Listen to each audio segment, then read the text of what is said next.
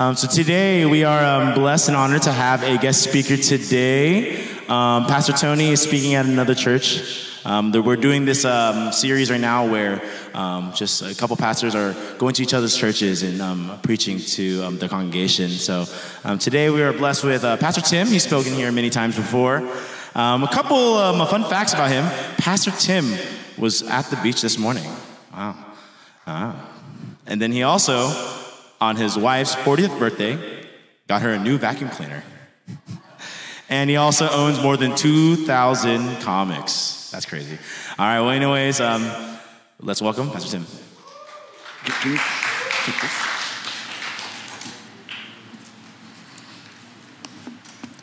I was actually at the beach when I got the message of 3 fun facts. So the first thing I could think of was that I was at the beach.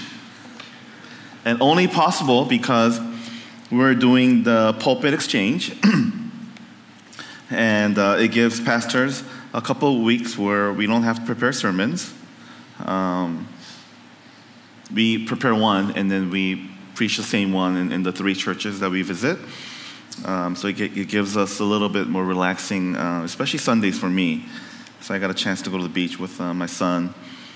My wife turned 40 last week, and being the romantic I am, I gave her a vacuum cleaner. When I told my church people that, the women, they were angry. They're like, "You did what?" They wanted to look like they were gonna hit me or something. But the men, they found it amusing.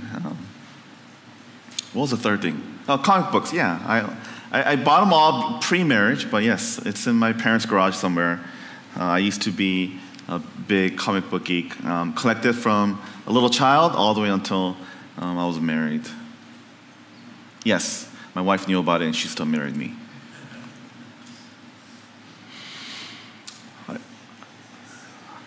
I've been going through the book of Genesis with my church, and this is the last one that, Genesis 12 is the last one I preached, but I preached that at the conference. So this is the last one that you guys did not hear that I prepared. So my parents and I, we disagree on a few things in life, but one of them is the use of the dishwashing machine. My parents renovated their house maybe 5 years ago, and the entire kitchen is new, including a brand new, very expensive dishwash machine. My parents use it as a storage for old pots and pans, and at best, they use it as a drying rack. I tried to convince them for years, like, "Mom, you gotta use the machine. Like you can't just, you have a bad back and you just can't, just use it, please." She goes, "You're wasting water." So I showed her an article on how if you switch to the machine, average family saves 5,000 gallons a year. She's like, "The article's in English, I don't trust it." I was like, you only trust Korean articles? What?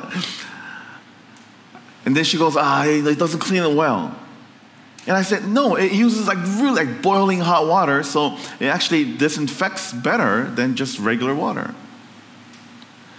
I find no logical, no good reason, unless it's just a couple of dishes, of course, but in a full amount of dishes, there's no good reason, no logical reason to not use the dishwashing machine. I hope you agree. Otherwise, I'll be sending you some articles.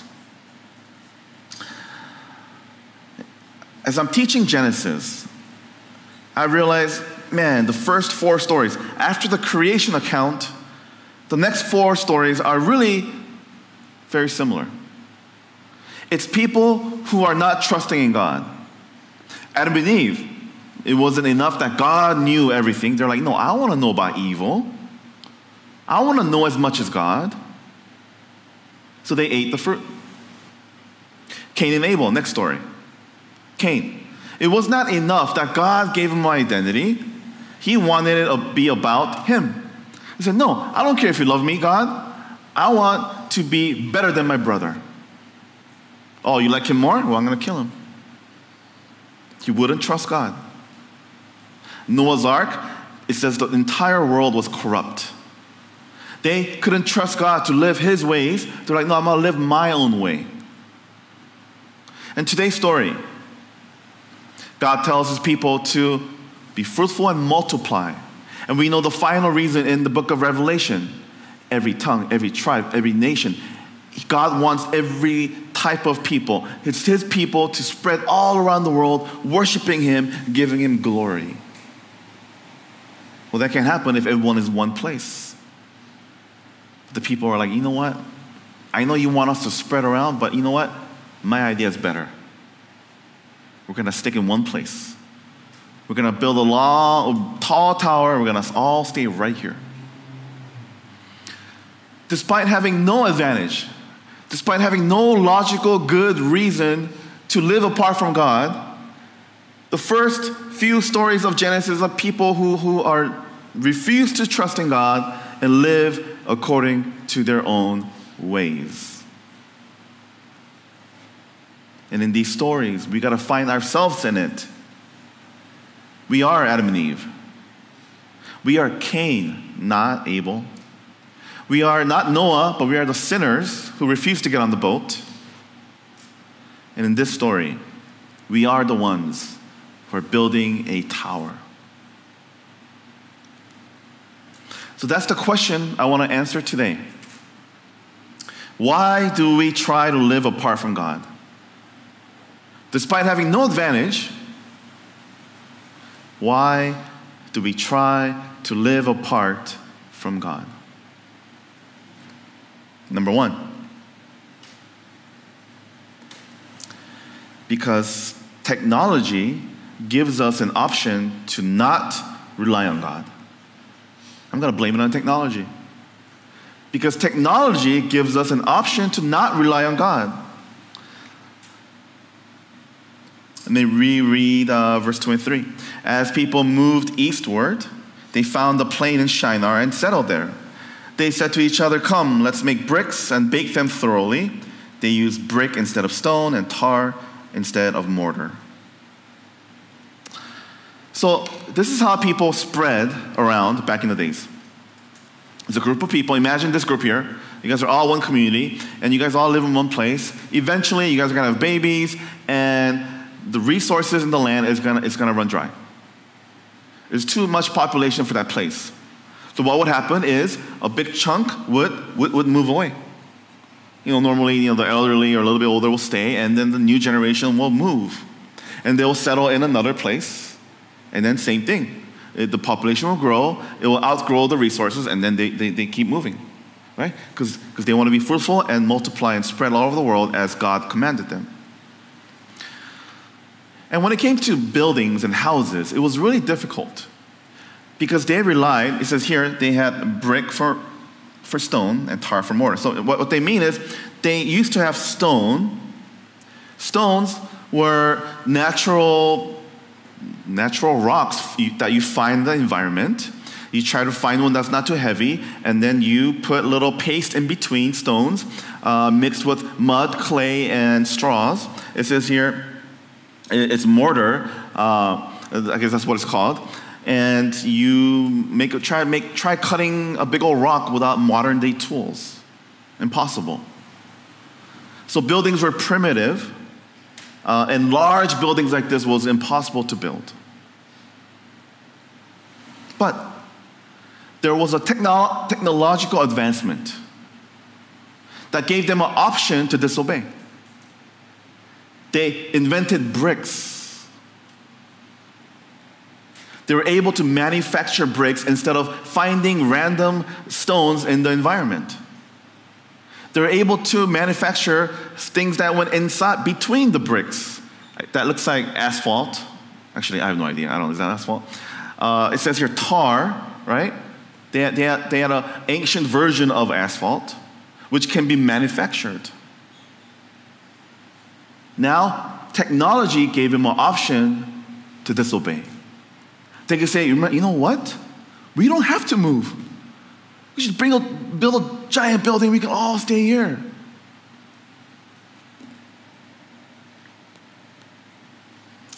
in the same way, whether you realize it or not. The technology that is around us in a daily basis is giving us an option to not obey God. I went to a conference one time. It was a very small gathering, maybe around this size. And we were put into groups of 8, these round tables of 8. We were eating lunch and we were just conversing and we were just talking. I was next to this elderly pastor. When you guys look pretty young, when you guys think elderly, I don't know what age you guys think, but I would say he was a retired pastor. He was in ministry for 30, 40, maybe even more. He was a pastor for a long time. He was probably 70s, right? Not quite 80, but 70s. And he was sharing about his experience as a pastor in the Midwest. He said he pastored in some farm town with hardly any people. It would be like a house and a farm, and then way later, a house and a farm. And he was pastoring a church in that kind of town. And he said something very interesting. He said when one of his members would move into a city, he would have a special Bible study with that person. I'm like, about what? He said it would be a special Bible study warning them about the dangers of a city. He's elderly, so I was like, oh gosh, he felt like my mom lecturing me. I could imagine what he would say. And I thought of my mom lecturing me when I graduated junior high, and when I was going into high school, my mom sits me down and she gave me a lecture about the dangers of high school. If you saw me in 8th grade, I had glasses that big. It was like goggles. When I would take it off, my tan line would be literally like this big. So I would never take it off. Right? Imagine you're a nerdy little kid who reads comic books, right? And your mom sits you down warning you about the dangers of high school. So I'm like, what are the dangers, Mom? She warned me about the dangers of drugs, sex, and gangs. I was like, okay, high school must be crazy. So I go to high school, finish a full year, no drugs, no sex, no gangs. So after that, I sat my mom down. I'm like, Mom, once a month, you give me this lecture on sex, drugs, and gangs. Let me tell you, I've been in high school 1 year. No one has offered me a membership to a gang so far, not even close. No one has offered me drugs. I don't even know where to find them. Where are these drugs you're talking about? And I said, Mom, for sure, no girl has offered me any sex. Not even close. Mom, what are you talking about? Where's the danger? I felt like that pastor was going to say something like that to his people going to a city. Oh, watch out for the danger of drugs, sex, and rock and roll in the city, I thought it was going to be one of those. But interestingly enough, he said he would warn them about the conveniences of a city, the busyness. He listed a couple other things, but the convenience part, that really struck me. I said, conveniences? So you had a Bible study on, watch out for Amazon.com and Ralph's? That was your Bible study? And he's like, oh, Amazon didn't exist back then, but yeah, pretty much. See, he said this to me. He said, when you're a farmer, you work your butt off, but at the end of the day, you pray desperately for rain. He says, in my town, when you got sick, you got a Tylenol and prayer. Hospital was too far away just to go because of a headache. He said, prayer and dependence on God was built into their life. They couldn't just get food. They had to pray and make sure they had a good year of farming to get food. They were deathly afraid of droughts and a bad crop season. They're always relying on God. How about us? Do we care that it's like a crazy drought in California? Do we care? No, because when you get hungry, you go to Ralph's, you go to a restaurant. If it rains, you go, oh, how annoying. Oh, I just got a car wash. Oh.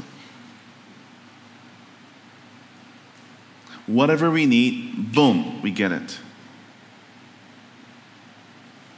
The reliance on God has been built out of our lives.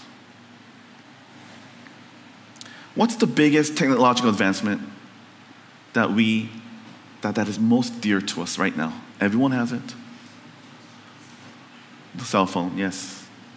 Okay? Did somebody else say some other thing? Cell phone, right? You guys, I'm sure you guys all have it. I'm sure you guys all sleep right next to it. If it's missing for like 4 seconds, you panic. I've seen parents like panic less when their child disappears. It's like, he always comes back. I'm sure he's around. Cell phone's missing. Oh my gosh, where's my phone? This is dear to all of us, including me. I read a book on cell phone dependence in 2004. It's 2014, sorry, 2014. This is when cell phones, most people had it, but it was pretty new. My wife didn't have it. She had it like a little bit after that. And the book is called How the Phone is Changing You. And he spoke at a conference, he wrote articles, and the author eventually wrote a book on it. And in one of the chapters, he basically says that as we become more dependent on the phone, he says we become more like the phone. We become like the phone. What does he mean by that? Well, what is the function of a phone? How do you communicate with the phone? Okay, it's for information exchange. It's for shallow relationships, shallow conversations.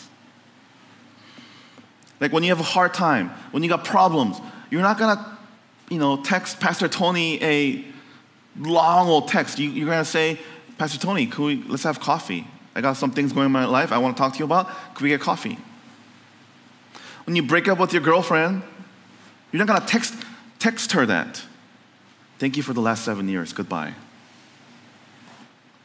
Okay, some of you guys are like, well, you can't text the breakup. What's wrong with that? That means you're already jacked up. The phone has already messed you up. So the rest of the sermon is for the people who still have hope in their lives, okay? Worshiping through a phone. Personal, like friendships with the phone, through the phone. These are for shallow things. And he argues that as people get more and more dependent on the phone, he said church attendance will decline. When I read that book, 2014, I said, this guy's crazy. He's just trying to say something sensational so he could sell some books. I was like, nobody I know is going to go to church less because of a phone. But the pandemic hit. There was an article in the National Library of Medicine. The title was Smartphone Overuse, the Hidden Crisis of COVID-19. Over 70 people surveyed reported significant increase in cell phone usage.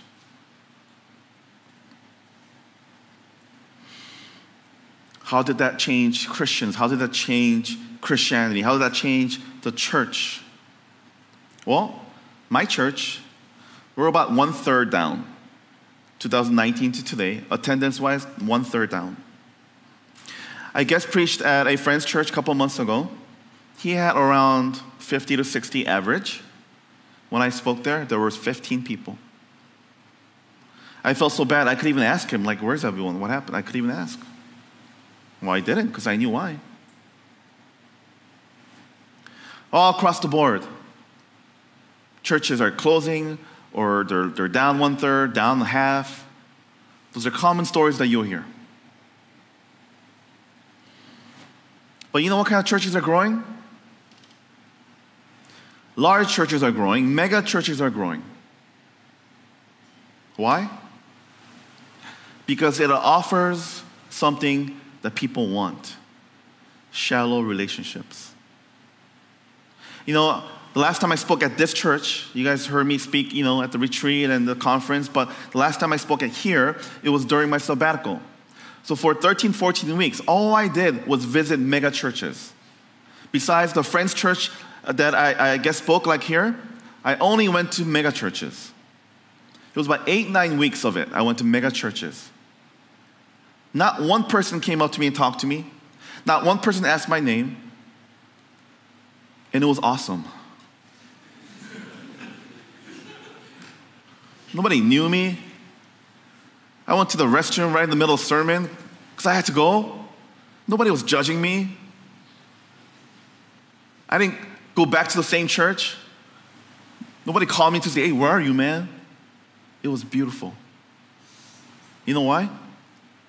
Because that's what I was looking for. It's my sabbatical. I have a home church. I'm not going to leave my church. So I was looking to attend the service with great preaching, everything set up. And that's exactly what I got. Nice air-conditioned rooms, big old screens, top of the line, preaching and preachers, great parking, church services, 9, 10, 11, 12. Whenever I wake up, which one should I go? No one knew me. It was amazing. Unfortunately, what I wanted during my sabbatical is what people want for their Christian life. They want to be invisible. They want it shallow. They don't want accountability. They want to stay home and worship through the phone. This thing is making us shallow. When we think of spiritual dangers, we think of evil things, addictions and abuse, drugs, addiction, whatever. We think of evil things. We don't ever stop to think how our phone is spiritually dangerous, or Netflix, or supermarkets, the conveniences of life. How our affluence is one of the biggest stumbling blocks to our spiritual life. I want you to think to yourself throughout this week. When I'm down, when I'm depressed, when I have anxiety, when I'm going through stuff, who do I turn to? How do I respond to this? Do you go to the Lord in prayer? Do you get encouraged through the Word of God? Or after a long day, you get a drink, turn on your Netflix, and you watch your favorite show. You forget about the complexities about life for 30 minutes, for 1 hour, and then you go to sleep. Do you turn to technology? Do you turn to God? Think about that this week. All right, point number 2. You guys are not putting up the points, right? Good. I just realized the points I gave you and what I have here is different, so. I forgot. This is Sermon 2.0. That was what my church got, 1.0. The one I messed up on. This is made all the fixes. All right, so why do we live apart from God? Despite no advantages. Logically, no reason to, not to. Well, why do we live apart from God? Number 1 was because technology gives us the option not to. Number 2, because of our need for a name. Because of our need for a name. Verse 4. Then they said, "Come, let us build ourselves a city with a tower that reaches to the heavens, so that we make a name for ourselves. Otherwise, we will be scattered over the face of the whole earth." Let's do this to make a name for ourselves. Everyone here, you and I, every single person here, we have a built-in desire to make a name for ourselves. And did you know that God fulfills that need? We have a need to make a name for ourselves, and God gives you a name. You are a child of God. You are beloved. You are His child. You already have identity. You have a name that is already great. God gives you that. When the original audience read this passage, they would have been a little bit shocked. Because a name is given from superior to inferior. God gives us our name. God gives his people in the Bible names. Abraham, Saul to Paul, Peter. God gave them names. It's superior to inferior. Your kids cannot come up to you and say, Mom, your name is no longer Trisha, it's Jennifer. Your children cannot name you. Your children cannot name themselves. But here, they said, let's make our own name. Let's make a name for ourselves. Something's wrong with that. Yet, that's exactly what we do. That is the main point of many of our lives, is to make a name for ourselves. How many of you guys watch the musical Hamilton? Let's see how cultured TLC is. 1, 2, 3, 4, 5. Okay, 6, 7. Okay. 8, 9. Okay, good. Double digits. Nice. Very cultured. Has Pastor Tony and Trisha watched it? Hey, props to you guys. Yeah. All right. You guys passed the cool test.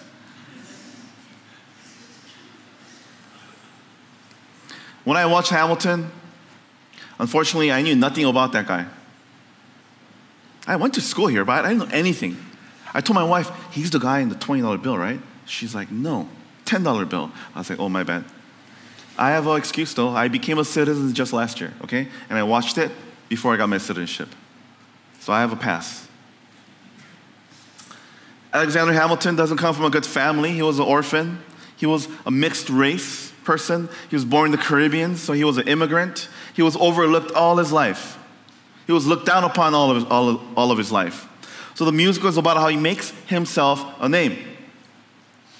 The very first song from the musical, I'll read the lyrics. I promise I will not sing it for you. And the world is gonna know your name. What's your name, man? Alexander Hamilton. My name is Alexander Hamilton. There's a million things I haven't done, but just you wait, just you wait. And the third song is about, he says, I am not throwing away my shot. The whole musical is about how he wants to make a name for himself. That's what drives him. That's what gets him up every morning. I gotta do something about my life. I want everyone to know who I am. And you could dismiss that and say, oh, that's just, that's rare. That's a famous person you're talking about. How about my son? My 7-year-old son. Anyone know his name? His name is Micah Lee. Anyone know him? He's not famous, right? It was one of his last baseball games of the season. He was playing shortstop. This big old kid comes up. It's a 7 and 8-year-old league. And once in a while, a giant kid comes, and every parent goes, I want to see that kid's birth certificate, right? And one of those kids, giant. The kid is on defense. This giant kid comes up, right? And he hits it right to my son. Hard ground ball. And my son, he does what his coach tells him to. He puts the glove on the floor, and it looks at the ball, but it bounces on the floor, and boom, hits him in the shoulder. It looked like he got assassinated. He just kind of melted on the floor. Being a little over dramatic. He got that from a parent. I shall not name. After he gets hurt, he stays in the game, and I know he's done for the game. I know every ball that goes to him, he's gonna be so scared that he just cannot catch any other ball. I just know. I know my son. And miraculously, 3 more balls go to him. Of course, he misses it. Right? He kind of pretends to try, but he lets the ball go. And as an Asian parent, I'm just dying. I'm just like, please, just end the game. Take him out of the game. Something. End my misery. 6th inning. This is the last inning. 2 outs. 1 more out, and we get to go home. the giant man of a kid comes up again.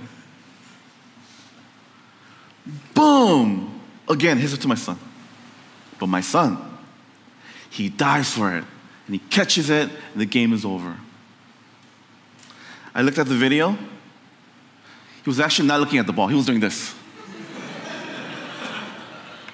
I was like, it's a miracle. That kid hit the ball right into my son's glove. How do you do that? Later that night, he showered, and we'll have to put him to bed, and he comes up to me, and I say, hey, buddy, great game. Of course, being the Asian parent I am, I want to talk about the errors, but no. I'm like, no, be a decent human being today. Just say good job, and then say good night. And that's exactly what I did. So proud of myself. I said, hey, buddy, good job today. Have a good night's sleep. He said, thanks, Dad. He's walking to his room. He turns around, and he asked me, Dad, has any other kid ever made that kind of play before? And I said, 100 years of baseball, you think you're the only kid who ever made that play? No, I said to myself, in my heart, I wanted to. I wanted to say, yeah, it happens every day, man. But I didn't, because I'm a good dad. I said, I don't know about that. And I said this, I don't know about that, but I know your brother, he's 10, your brother has never made that play when he was your age, which is a true statement. And then my son gave me this look, this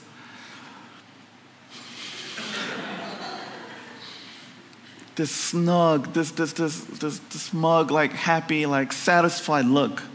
Like this, I knew I was the better Lee, brother. I knew I was better than him. And he had this so satisfied look on his face. Because they're always being compared. Same church, same school, same sports. They both do piano. Everything, same. He's 7 years old. But there's something deep inside him where he wants to be distinguished from his brother. He wants his name to be special. He doesn't want Micah Lee to be Matthew Lee's little brother. He wants recognition. He wants to make a name for himself. And the desire will never go away. And the same desire is the same desire that's in my heart and your hearts. Think about it. How much of what we do is to make a name for ourselves? In the early years, it's, just to be cool, just to be good at a sport. Later on, it's what college you get into. And then it's what job you get. And then it's who you date, it's who you marry. And then for about 20 years, it's about how amazing your kids are. We spend our years making a name for ourselves, and for what reason? You spend the large bulk of your life making a great name for yourself, climbing ladders, making a lot of money, big houses, amazing kids, and you go to heaven. What's God's gonna say? You're amazing? No, God's gonna be heartbroken. He's gonna say, you spent your entire life going after something you already have. You spent your entire life going after something I already gave you, a name. You could have lived happy. You could have lived satisfied. You could have been fulfilled and lived a peaceful life. But instead, you lived frantically. You overworked. You put pressure on your kids, yourself, your spouse, everyone in your family. You demanded from others, all to get something you already have. God will be absolutely heartbroken. Why did you live that way? I already gave what you're looking for.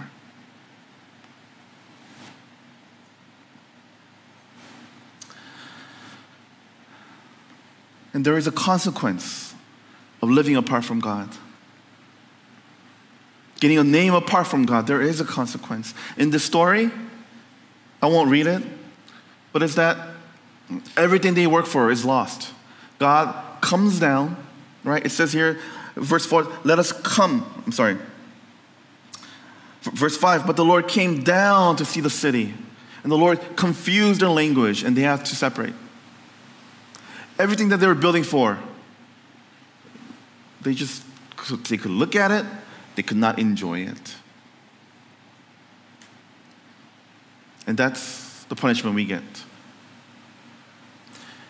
You could have a giant house,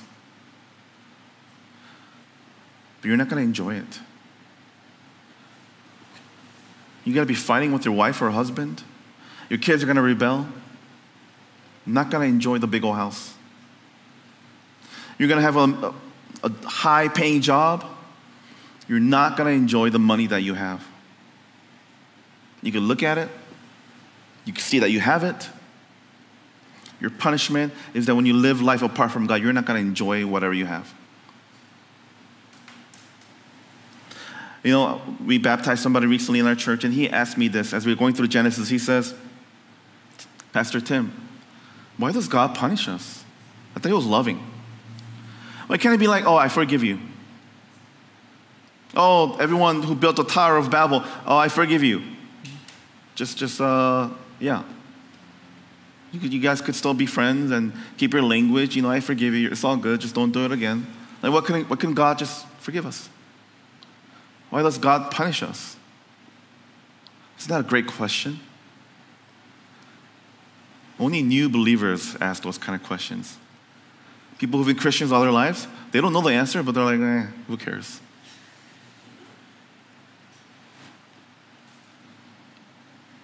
I had to think about, I told them my initial answer was, I talked about God's justice. He can't be just if he just forget about it. There's no just. He's loving and just equally. And that's the right answer. But I had to revisit this conversation with them. You know what? That's all true what I said, but there's more. This punishment is not just punishment. It's a gracious punishment. Even God's punishments are loving. See, his people were going the wrong way. And he comes down from heaven to intervene so they go the other way. And that's what God does for us. We live the wrong way. We live life going after the wrong name. We're only going towards something that we're not going to enjoy. And God says, no. He says no, not to punish us, but so that we may go the other way. See, he's telling us through this story, he's saying, look, I'm not just punishing them. I'm going to show these people that if you live in the city, try to make a name for yourself, all it's going to do is isolate you. You're not going to have harmony. You're not going to have love. You're not going to have community. I'm putting a stop to this so they may have all those great things. Even God's punishment is gracious. God comes down to intervene, and he sets us on the other way.